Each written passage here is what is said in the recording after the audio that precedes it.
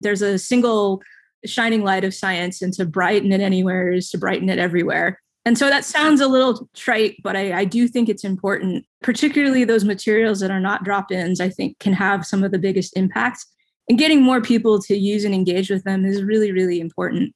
Even if it doesn't end up being the thing that that person ends up doing for a living, that's okay. Just the knowing about it and being able to share that knowledge in other ways was really what's valuable.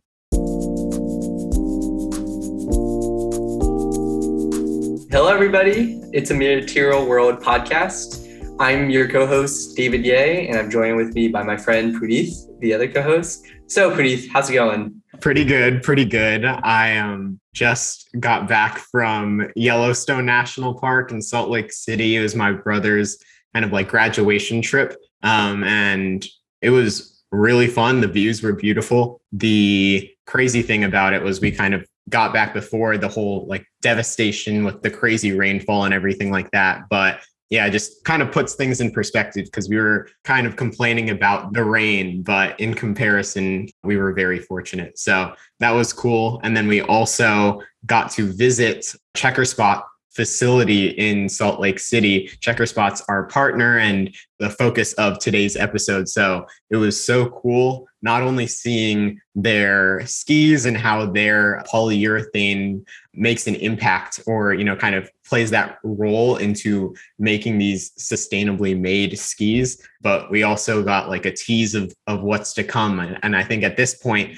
they've released their snowboards. So they're kind of branching out, having new applications, and it's really, really cool. Even the design of it was just very well done. So I was very impressed. Did you get to ride one? I did not get to ride one, and I would not be good either. So I asked them, like, who's your target customer? And Zan was basically like, yeah, it's professional skiers or like expert level skiers. And I was like, okay, so not me. I remember like back a little while, because I'm in Minnesota, right? So I have to ski, or I had to get on the slopes. That's one of the only things to do in the winter. I was like, oh, maybe I can get a discount of these skis. But they were asking questions about like professional level questions, like, oh, what is this size, or just like your level of skill with skis. And I was like, I don't know. Like I couldn't get past that. So I don't think it was right for me, but their skis were really cool. Yeah, I know when you first moved up to Minnesota, I was joking that you can take up like cross-country skiing and just get to work that way. Oh no need for a car, just go back to the roots. No, I'm so bad. Even with the poles, right? Just going on flat surfaces, it was an arm workout. I hated it. Like, you gotta use your hips. I don't know. I also don't ski. You're just like, oh, you gotta use your hips. And I was like, oh yeah, that makes sense. Oh my gosh. So Connor's a buddy of ours. He took me skiing, and I was going down the bunny slopes, right? And I fell a few times, but he was able to like pick me up and be like, all right, do this. Eventually I got down there. I was able to make the turns. I felt good. And he was like, all right, do you want to try a green slope, which is like the next level up, right? And so we go up the ski lift and to what appears to be a green slope. And we go up, and Connor's like, oh, this is a little steep, isn't it? And I was like, I don't know. Like, is this the next level? It felt so much steeper than the bunny slope that I couldn't stop myself even on the top. I was still going to the point where I had to like force myself to fall. Even when I got up, I was at such a slant that I had to like really dig in, and my friends had to hold me. And so once I finally got my bearings underneath, I was like, all right, what to do next? Connor and our friends go down a little bit just to like scope out the slope and see what's coming and where to go, right? And so I try to follow them.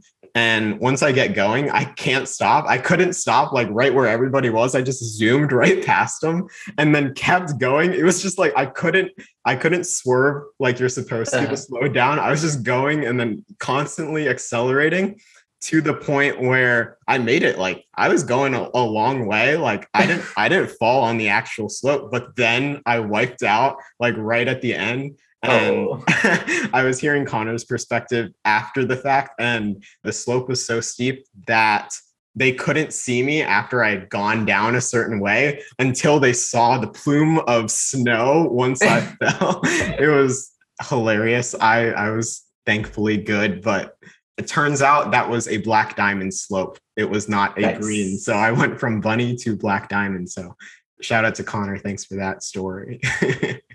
But yeah, okay. So that was going way off tangent. The theme of this episode is Checkerspot's bio-based polyurethane, which can be used in skis, can be used in snowboards, but they created a pollinator kit for anybody to use, like designers, material science students, anybody. And it was really cool just seeing, like, learning about their design process from prototyping to commercialization. Even their packaging was fascinating and required a lot of thought and effort into it. So what was your favorite part of the episode? Yeah, I think that beyond just the science, which is very interesting, they have done a lot of thought and a lot of effort into how they display it. And so hearing the process of how do we create a package that fosters XYZ was very interesting to hear. And coming from someone with a PhD and 15 years of experience, it's very interesting to hear how her vision and all her experiences are trying to translate to the new generation without shaping what they're doing.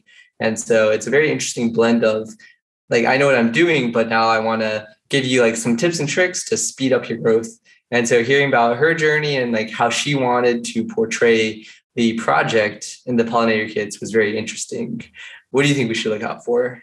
So one thing I really enjoyed doing when I was in Hawaii was surfing. I actually was pretty good at it when I got like a little push. The hard part is actually like the timing, not really like getting up, turns out. But surfing was really cool. And one thing to look out for is how they were able to kind of work with individual designers to kind of crack into a potential surfing application with these materials. So that was one thing that I found super fascinating, very interesting, and something to look out for sure. And the other thing is really just Adrian's advice for material scientists and why it's so important to kind of branch out from what our traditional path is with coursework and internships to also take on projects and get some creative design experience. It's a new perspective and something new to think about that I think everybody should tune into and look forward to in this episode. So without further ado, let's get into the recording.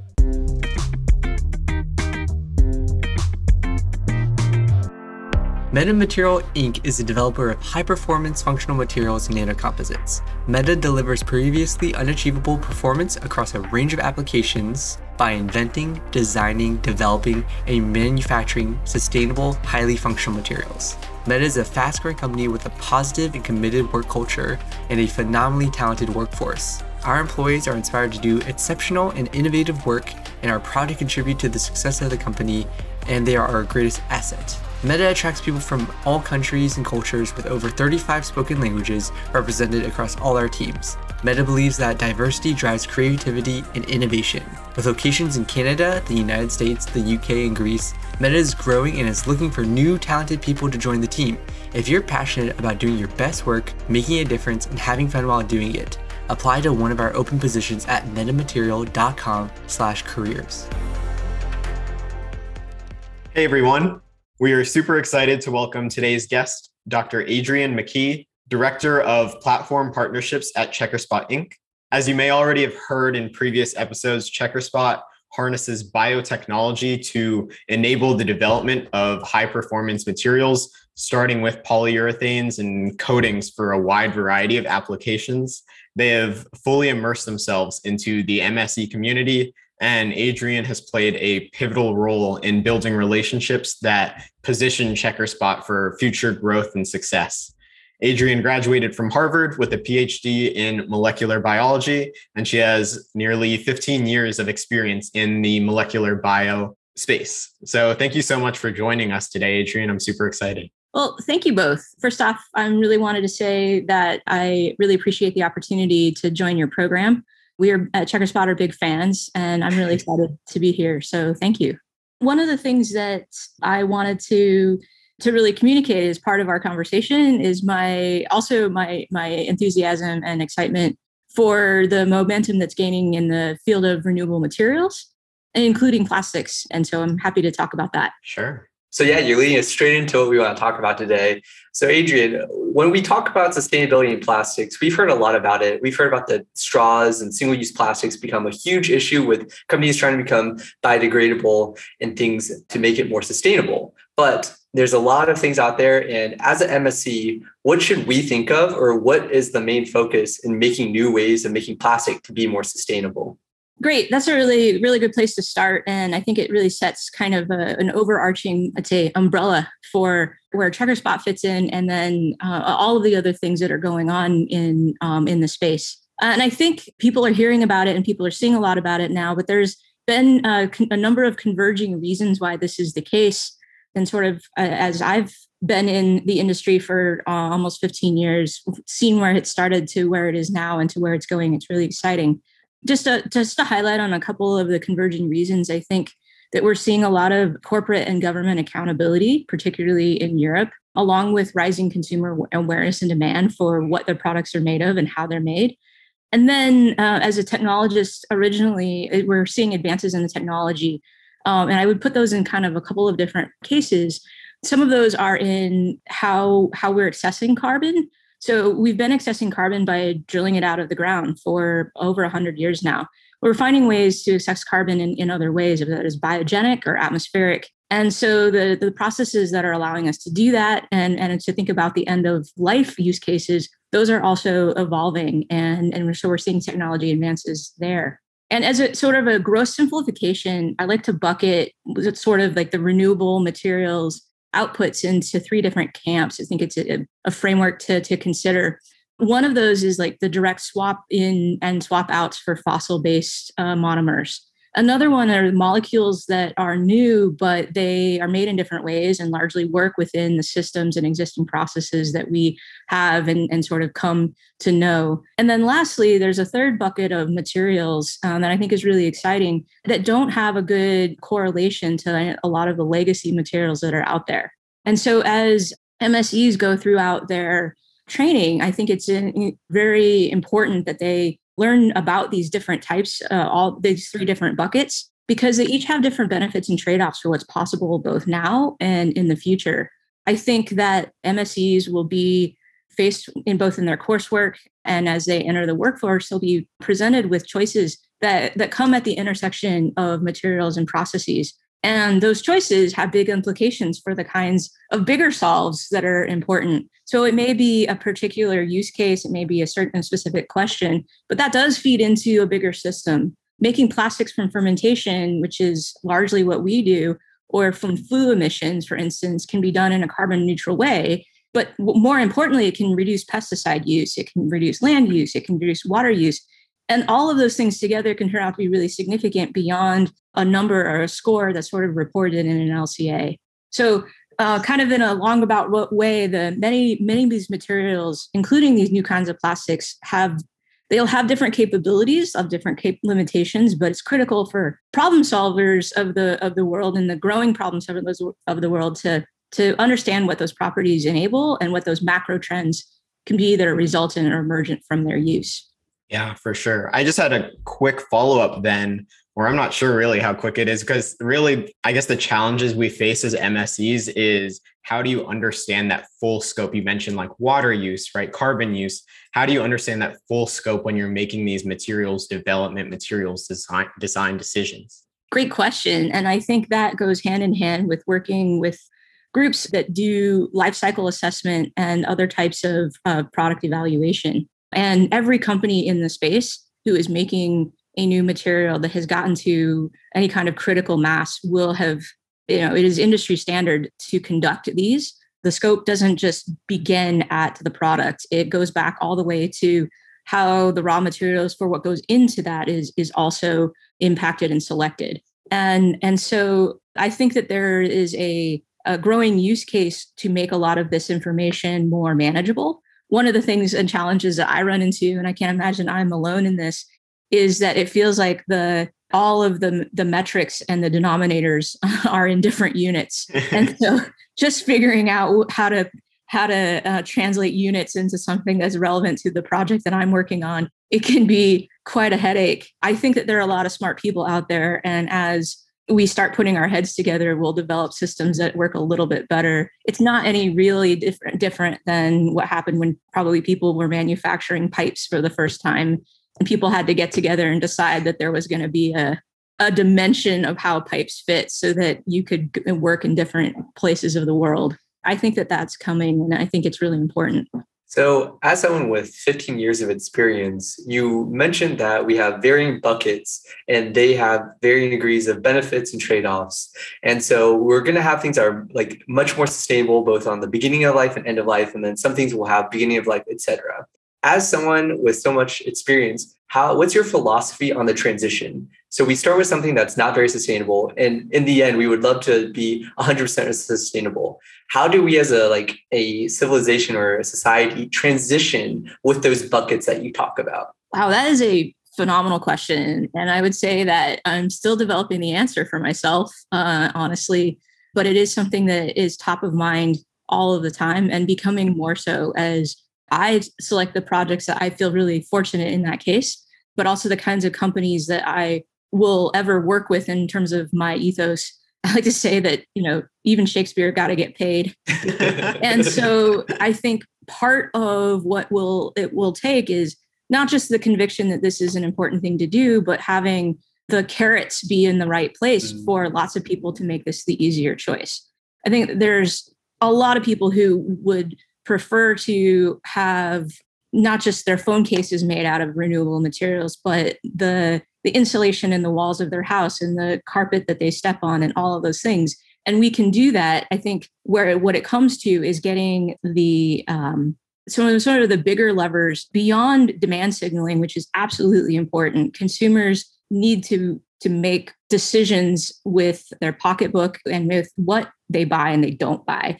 That absolutely feeds back. But there's additional levers. And I point to Europe in that the countries there have been able to more widely adopt, I think, are bigger policy enactments that allow these sort of more renewable materials to take place.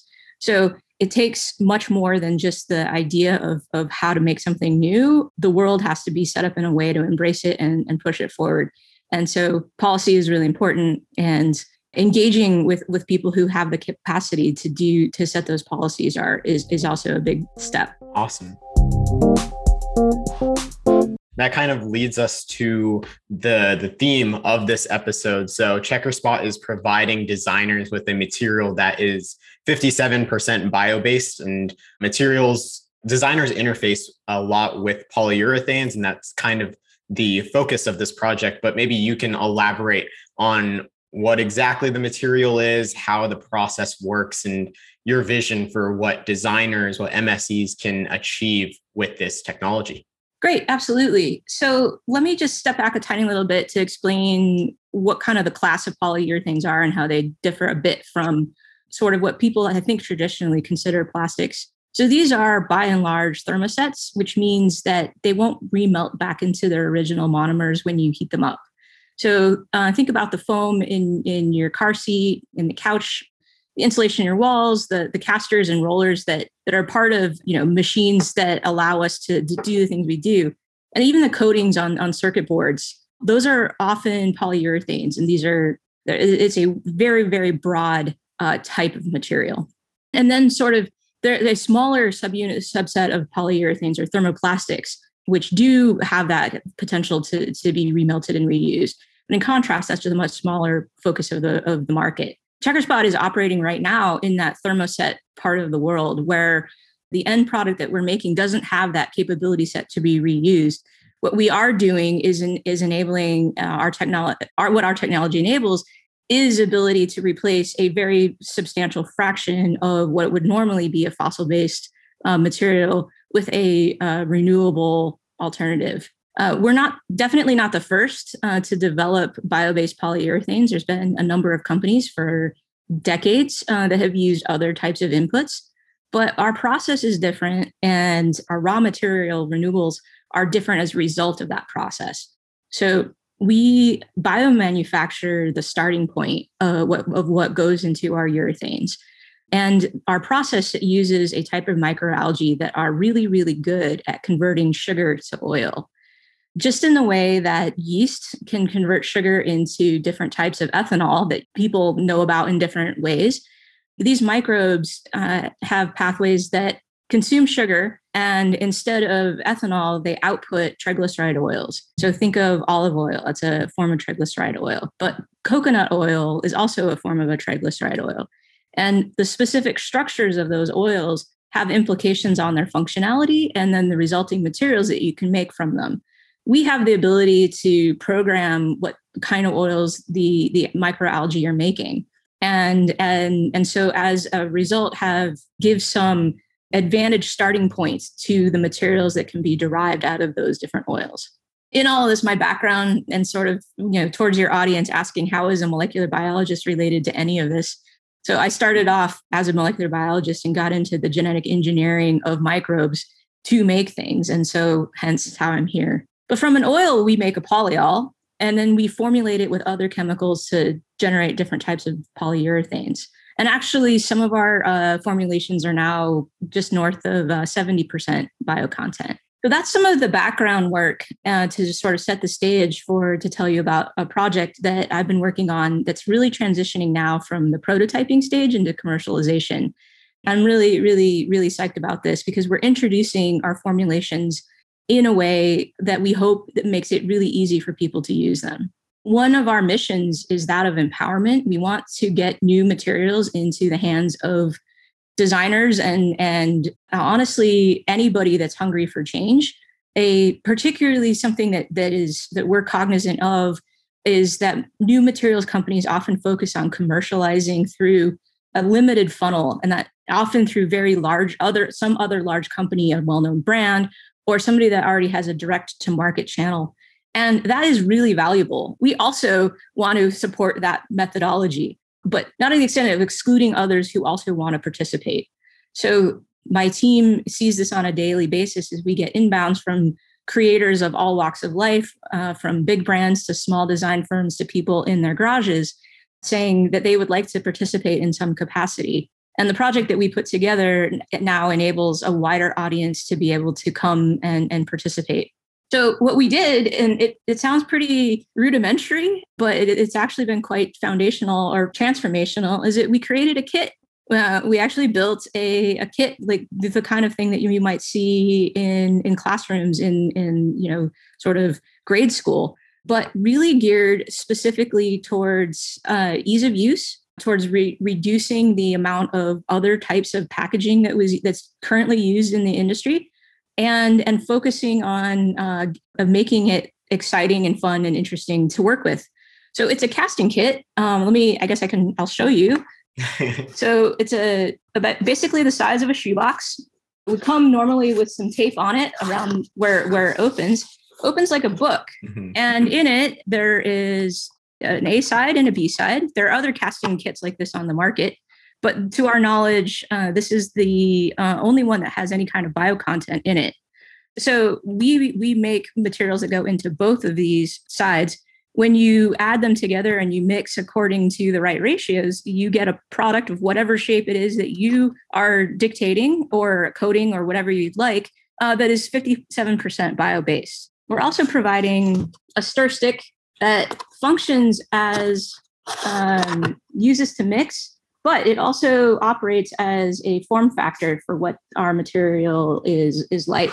Uh-huh. And so people get a sense of the look and feel and the capability set of what this material can do. So you can tell it's a little bit bendy, uh-huh, but it snaps back. So we're hoping that folks use that as a stir stick, and then providing a reusable silicone cup in addition. The bags themselves is a different and new way of serving the market.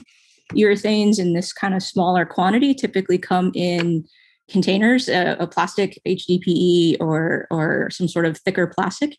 We've been able to package these in such a way that reduces the plastics level by 5x. Wow. And if anyone gets the opportunity to work with designers at any point, they should definitely jump in with both feet, in that the thought process has led to creating the design of the kit in such a way that as it folds out, you can use the box itself as a secondary containment. And we've also decided to take the instruction manual and make it to be a fold out, kind of like as you're maybe putting together Legos, you would unfold different parts of the thing. Yeah. And it's, in a map fold that you can use to set out wow. On the surface of your workbench. So effectively what we're doing is providing everything that somebody would need to work with this material to obtain a form factor that they are interested in driving towards. Often people cast with this kind of material. So you would need some sort of molding surface to cast into. We are not providing that in the kit. That's going to be driven by the choice of the individual. But there are lots of those kinds of examples online, and we'll be presenting links to those kinds of resources. That's awesome. I'm just curious, what was that process like going from like this prototyping stage to the commercialization? I know like David and I got these like little glimpses throughout the process, and it was always so fascinating, but it seemed like even with the packaging, like that was a whole process in and of itself to design and like perfect even the instruction manual too, right? Everything about this particular project has been a really curated and thoughtful endeavor. I feel really fortunate to have the time and the support of Checkerspot for us to be able to spend this amount of focus on something like this. Definitely moving from prototyping stage to manufacturing is a whole nother set of, I'd say, skills. And I think actually many people will encounter this in their fields as they move up. There's a lot of coordination and there's a lot of vendor management. And being able to do those well can be just as valuable to the overall success of a project as the design and the folks that are doing the formulation. I think that's a part, like the logistics and operations of how actual products are made and assembled and inventoried and cataloged is every company needs to do it. And they're absolutely people who do that very well. And I'm very fortunate to have a number of those people here. And so we just finished a process of having a number of these kits that were sort of, I'd say, artisanally made. So not in the manufacturing process, but we sampled them out to, I'd say, 24 different folks across many different walks of life and got feedback. And that's also towards your question of what's important. Iteration is really important. And also many of the assumptions that we made along the way about what would be valuable versus less valuable. We're getting true feedback from people in the field using the materials and engaging with them. And it carries its weight in gold in terms of making decisions. So I'd say the ability to actually prototype in the wild is really important. I'm really amazed by the packaging, especially because Puneeth and I have done projects for school and in my own research. It seems like you have to get 7 different vendors for all these different little parts. And so it really breaks it down to now you have everything you need to succeed. Now you just need to actually implement it. And so that kind of leads us to our next question is, for us, usually it came around school where we have a project we want to make, but you're going beyond that. You're trying to inspire the next innovators, one of your big mottos. And so now that you have this kit, and personally, I think that my favorite part of like inspiring me is that it's so easy. Now there's nothing holding me back. What was that process like to create the atmosphere of creativity, to create the next thing, to break it down? I think, and so this is one of these, really, we benefited by working with designers who asked the questions that we weren't asking. I think there's, at a very high level, when we set out to make a kit, we could have just made a kit. We could have taken things that already work together very well and just put some labels on it, and then we would have been done. The group of people that's been working with on this project asked at the very, very beginning, well, who's going to be using it? And we couldn't even directly answer that question because we basically could come up with 10 different types of people that we hoped would be using it. And so there were a lot of conversations before we even got into the sketching stage of why are they using it and where will they be using it and how will they be using it. And so that really drove what the look and feel could be. And from there, we went through a number of iterations to finally settle on where we're at today. And I think that question of who and why, I guess it's 2 questions. really was helpful. It really became a driving and forcing function for us to get resolution about the project itself. We're a small company, and we really value other people's ideas for many reasons. We get better because of it, but also we can't do everything. And so we're just limited by the number of hands and hours there are in a day. There's a brilliance in sort of opening the garden walls up to people who already are raising their hands and looking for things. But basically what we're hoping to do with this project is just reduce those barriers to find those folks who are interested and enable them with materials that do actually have, that move the needle in terms of carbon, and climate change. With all of that being said, you kind of touched on it, but what are you hoping to accomplish with Checker Spot's like pollinator kit? And what is like your vision for this? What is maybe like that best case scenario? I think it breaks down into a few different areas. Top of mind, and this plays back into how we're a small company and we want to really address the long tail of people who are interested. I'm hoping that this is an avenue for that to happen, that anybody who wants access to this can go to our website and buy it. We're also going to be working with schools, different types of university programs, and different colleges to make this available. So effectively, and the reason it's called the Pollinator Kit is in that we hope that it seeds activity and awareness of renewable materials, not just ours, but the field in general, and to make something engaging and easy to use. That's the top of the list.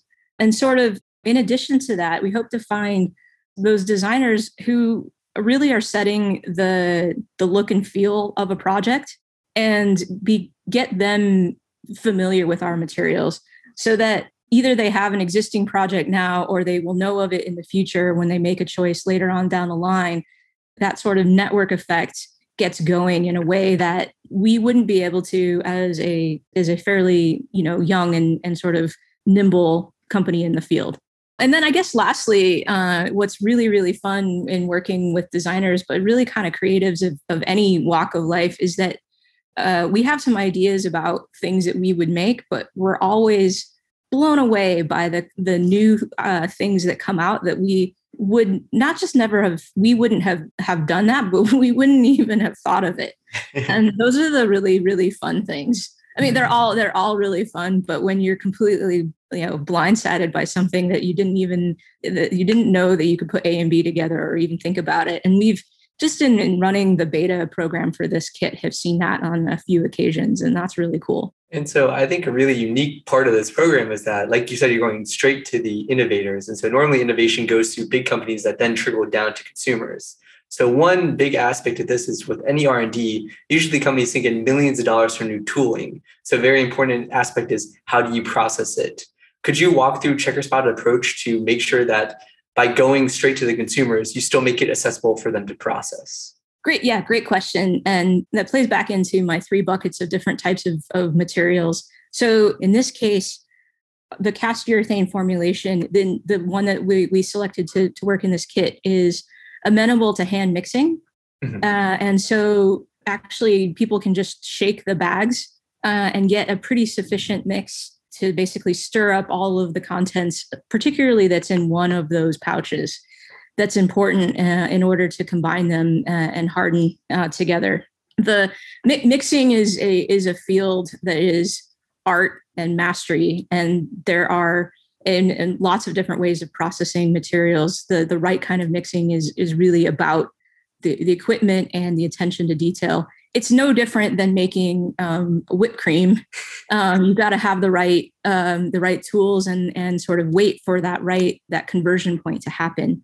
What we expected to be true is that in this small of a volume, these aren't drums and these aren't vats of material. There's a kind of a limitation to the types of tools that people will have available to them to mix in those small volumes. So the formulation has to be robust enough to work with sort of what we would call sort of just garden variety mixing. And that was part of the reason that why we went with bags, because you can really get a very good mix. And then also you want to be able to see what visualization is really valuable for a lot of folks. And with the clear packaging on one of the sides, you can see whether things have achieved that. So for people to use this kit, they don't need any special new equipment. Anything that they're using today, it will be amenable with. There are, as I mentioned, there are kits out there on the market that this is a very good substitution for, and probably things that folks already have kind of top of mind. In sort of more of an industrial setting, having the capacity to work with the same kind, so mixers will be actually very detailed and pumps will be very elaborate. And the kinds of fitting into that kind of process is also really important for fast tracking the use of the materials. And so that comes to a real benefit for us to be able to drop in is kind of a widely overused term, but to be compatible with sort of the tooling and equipment that is known in the trade. But I think, there's a phrase that if you're going to make your own software, you're going to also have to make your own hardware. And for new, different kinds of materials, for us to really leverage their benefits to society and to the kind of other properties that they bring, will also have to generate the new equipment that is necessary for their implementation. That's awesome. So one thing that I feel like we generally miss out in school, at least with coursework, is this creative freedom that you're talking about, to essentially take a material and then you have total freedom to just see what happens and potentially like create applications outside of that. So we don't really get that in coursework and even in quite a few internships. So I was just wondering, why do you believe it's so important for us material scientists and engineers to gain that creative design experience in addition to kind of what we gain in the classroom? Well, I have STEM training, not in materials science and engineering, but in a different form of science. And I think that there's a mentality that kind of gets ingrained in the training to really go after the specific question that's being asked. What I have had the benefit of seeing in the year or so working on this project with a whole number of designers is the ability to ask beyond the question that's being asked to the why and the who, but then also the question that hasn't been asked, whether or not it was a good idea or not to do it in the first place. There's also a mentality that designers challenge each other with critiques on nearly a daily basis. And this was something that was really foreign to me. Feedback in my own training that came either really in an ad hoc way or in super formal, very high stakes meetings with advisors and committees. And in either case, it was not impactful enough because it was ad hoc, or it was so momentous that it felt scary to have any kind of criticism. And so this method of review and discussion and constant ideation is something that I think is impactful for MSEs if they're not getting it in their STEM training, to seek it out in ways that is valuable, because getting those sort of like kernels of, or I'd say like bite-sized inputs is really helpful in changing ideas kind of in a more gradual way. But then zooming out, like there's just the breadth of, experience and perspective that comes from working with people outside of your field is important, because as any idea goes from ideation to execution to commercialization, goes through lots and lots and lots of people. So getting their input ahead of time, or knowing what their influence is and being able to understand how they make decisions, is really key to being successful in the workplace and by and large. And then I guess I would say lastly, don't stop at designers. Take the finance team out to lunch, take the communications director, see your work, because they're the ones who are going to be talking about it. And so getting other people's perspective early and often, I think, is some takeaways that I've definitely come to appreciate from working on this project. And so you mentioned before that this material excites you because you now have this direct contact to the people who will actually be using it and innovating with it, which has sparked innovation otherwise might not have been possible. Could you elaborate what it's like for a large materials company or just a company at all to interface with like these small consumers who are going to be trying to innovate with this material? And then what example of any innovation that has been sparked by this direct contact? So one of the things we did in the course of bringing this out in our beta is work with some of those inbounds of, I'd say, very small companies and also individuals that had been reaching out to us throughout the course of my tenure here at Checkerspot. And an example is with a gentleman named Jeff Lenore. Jeff Lenore is the founder of a nonprofit called Waves Not Plastic. And through that channel, he develops and distributes educational materials about the health of oceans. He's also a giant surfing aficionado and knows everything about the industry, everything about the materials, everything about who is using what and where and how. And he was, I'd say, early adopter number one for the pollinator kit, and took it upon himself to create a surf fin set. And he's actually been traveling around the world riding on some of the fins that he's made from this kit. And so beyond the design, I think what was really momentous for us is that he's really pushed us to consider the market fit, and hearing the strength of his arguments and the conviction that he's bringing to them is just as exciting for us to see as the design and the parts that are coming out of it. And so it's not quite a direct answer to your question, but it was a wonderful, unexpected thing that has happened to us. And I'd say that that is emblematic of a few other instances that's happened, and we were not yet even commercial with this. One of the things that his engagement has done is challenge us to improve the material quality for the specific type of application. We already knew that that work would need to happen if we were going to enter into making a surf fin, for instance, but it has gotten us into answering that question faster than we both thought we had ability to do, and in ways that we didn't think about when we sort of said, yeah, we're going to need to make this material more stiff. And so I'd say his enthusiasm has led to changes on our side that have been really, really great, and don't just allow us to make surf fins, but to improve our materials overall. I remember this was in episode 11 when we first learned about Checkerspot, like a year and a half ago. I had searched up like, what can polyurethanes be used for? And one of the first things that came up was like surfboards. And I was like, that's so cool. And I think I even asked about it way back when. So now it's kind of just to see that come to fruition a little bit with the surf fins, and just how that stemmed from this direct to designer collaboration is awesome. So with all that being said, I just want to hear what's next for Checkerspot Materials. Well, a couple of things that are really on the water, so to speak, is, we're really working hard on foams. We've already been using them today. So again, this is a different type of polyurethane, but polyurethane nonetheless. We're using them today in the build of our skis. But then there's additional areas and property sets that we're looking to basically solve, because we have a lot of interest in that area. And the volume of foam in the world is a much more vast. And so having that capability set to really make high quality foam with the bio-based contents that we're able to achieve is something that we're really excited about. And then I think you also mentioned we are working on textile coatings, and that's an area that's a really fossil fuel heavy application set that is really invisible to a lot of people. You don't really think about it until it doesn't work.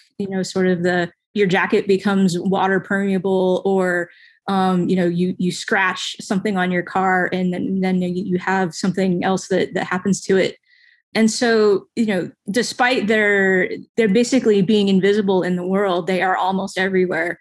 And so be on the lookout for some news for us there in terms of how we're going to be coming to market with some textile coatings, because that's going to be it is really exciting. And then basically on the kit, as we mentioned, we're launching a website in the next few weeks under the URL pollinatorkits.com. And folks can learn more about what the material is, see what some of the other products that we have been making, what other folks have been making from the same formulation, and buy a kit as well. And so for this project, you talked about these great new applications. Do you envision growing upon the base pollinator kit into these new applications, or how does the evolution of this kit look like? Yeah, great question. I think it kind of channels into two different areas. As is, the material, the formulation that we picked that's going into the stick is really useful for a wide variety of end-use applications. But in the world of polyurethanes, there is no one urethane. the sky's the limit in terms of the number of formulations and properties that can be achieved. And so we anticipate that there will be a use case for just the formulation that we have, and that will be, ideally growing over time. But the capability to then work with people directly to solve the property sets that they are really looking to achieve is one that we are baking into the foundation of our company. And so we have formulation teams that will be able to engage with people to say, okay, I'd like to make it, but I have another stick. So, beyond this guy, we need something that's really bendy, for instance, and we need it to cure under these conditions. And so having I'd say all under one roof, going from molecule to formulation, is something that in the biospace hasn't really come to fruition. And we're excited and challenged to be right at the bleeding edge of that sort of change. The bleeding edge. I like that. So, you mentioned in a previous call, just like the potential applications and kind of what has come to fruition in the beta stages. I remember you mentioning footwear, visual displays, and art. I was just wondering if you had any favorite applications or something that like caught your attention, something that comes to mind right now. Oh, that's a great question. I think the existing formulation, we can put it into a lot of things that looks like prototypes. So I'm sitting here with a skate wheel, looks like prototype. Oh, cool. Yeah, it's not a works like prototype. And so back towards the question of what could you, what are those two other avenues? This will definitely go into okay, now we need to formulate to make this a little bit different. What really excites me is those use cases that we solve more than just, can you make a blah? It's like, why are you doing it? And does the doing of it solve some sort of broken system that we didn't really need to have in the first place? And so I wouldn't say that I've had like, this is the one thing, but there's definitely a modality to that thing. And so can it save energy in the manufacturing of it? Can it save, whole other parts of the building materials that you no longer have to use? Those are the things that are my favorites and that are the exciting things to me, beyond that it can work and it can create really cool things. Yeah, I just still love the idea of someone just replying back to you guys on email and saying, oh, I need this tougher, and then you just send them out a new kit. So I think that's a really cool interaction that could happen. I guess wrapping up today, what would be one final piece of advice you would give to material scientists and engineers who want to help us transition away from petroleum-based polymers, and then also who want to use this kit to innovate and try something new and gain design experience? I'd say seek out those projects where these materials are being used in whatever shape or form they are.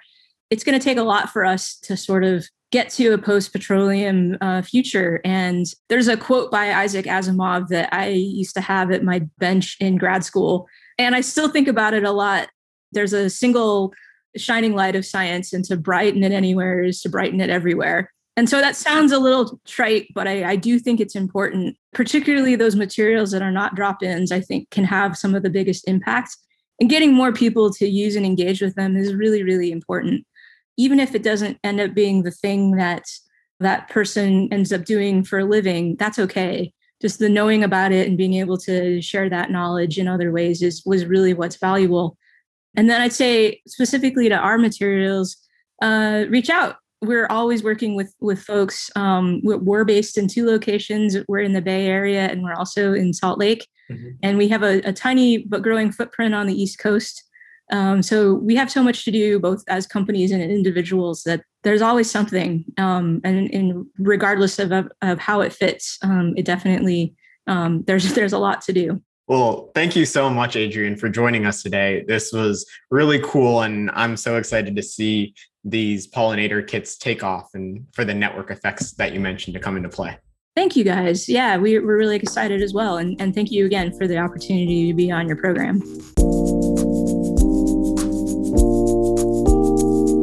As a materials engineer, we can make an impact in nearly every single industry. But with that versatility comes a lot of options to choose from.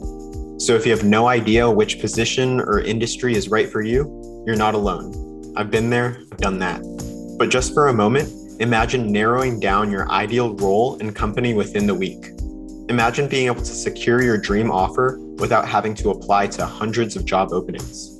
Our online course, MSE Academy, includes video testimonials, resumes, interview prep, and mentorship from materials engineers who have been in your shoes. We also connect our members with companies and industry professionals in our expansive network to help accelerate your job search process as much as possible. To learn more and get started, simply click the link in the show notes below. And if you enroll within the next 24 hours, we'll add 3 bonus career-related resources. I hope to see you there.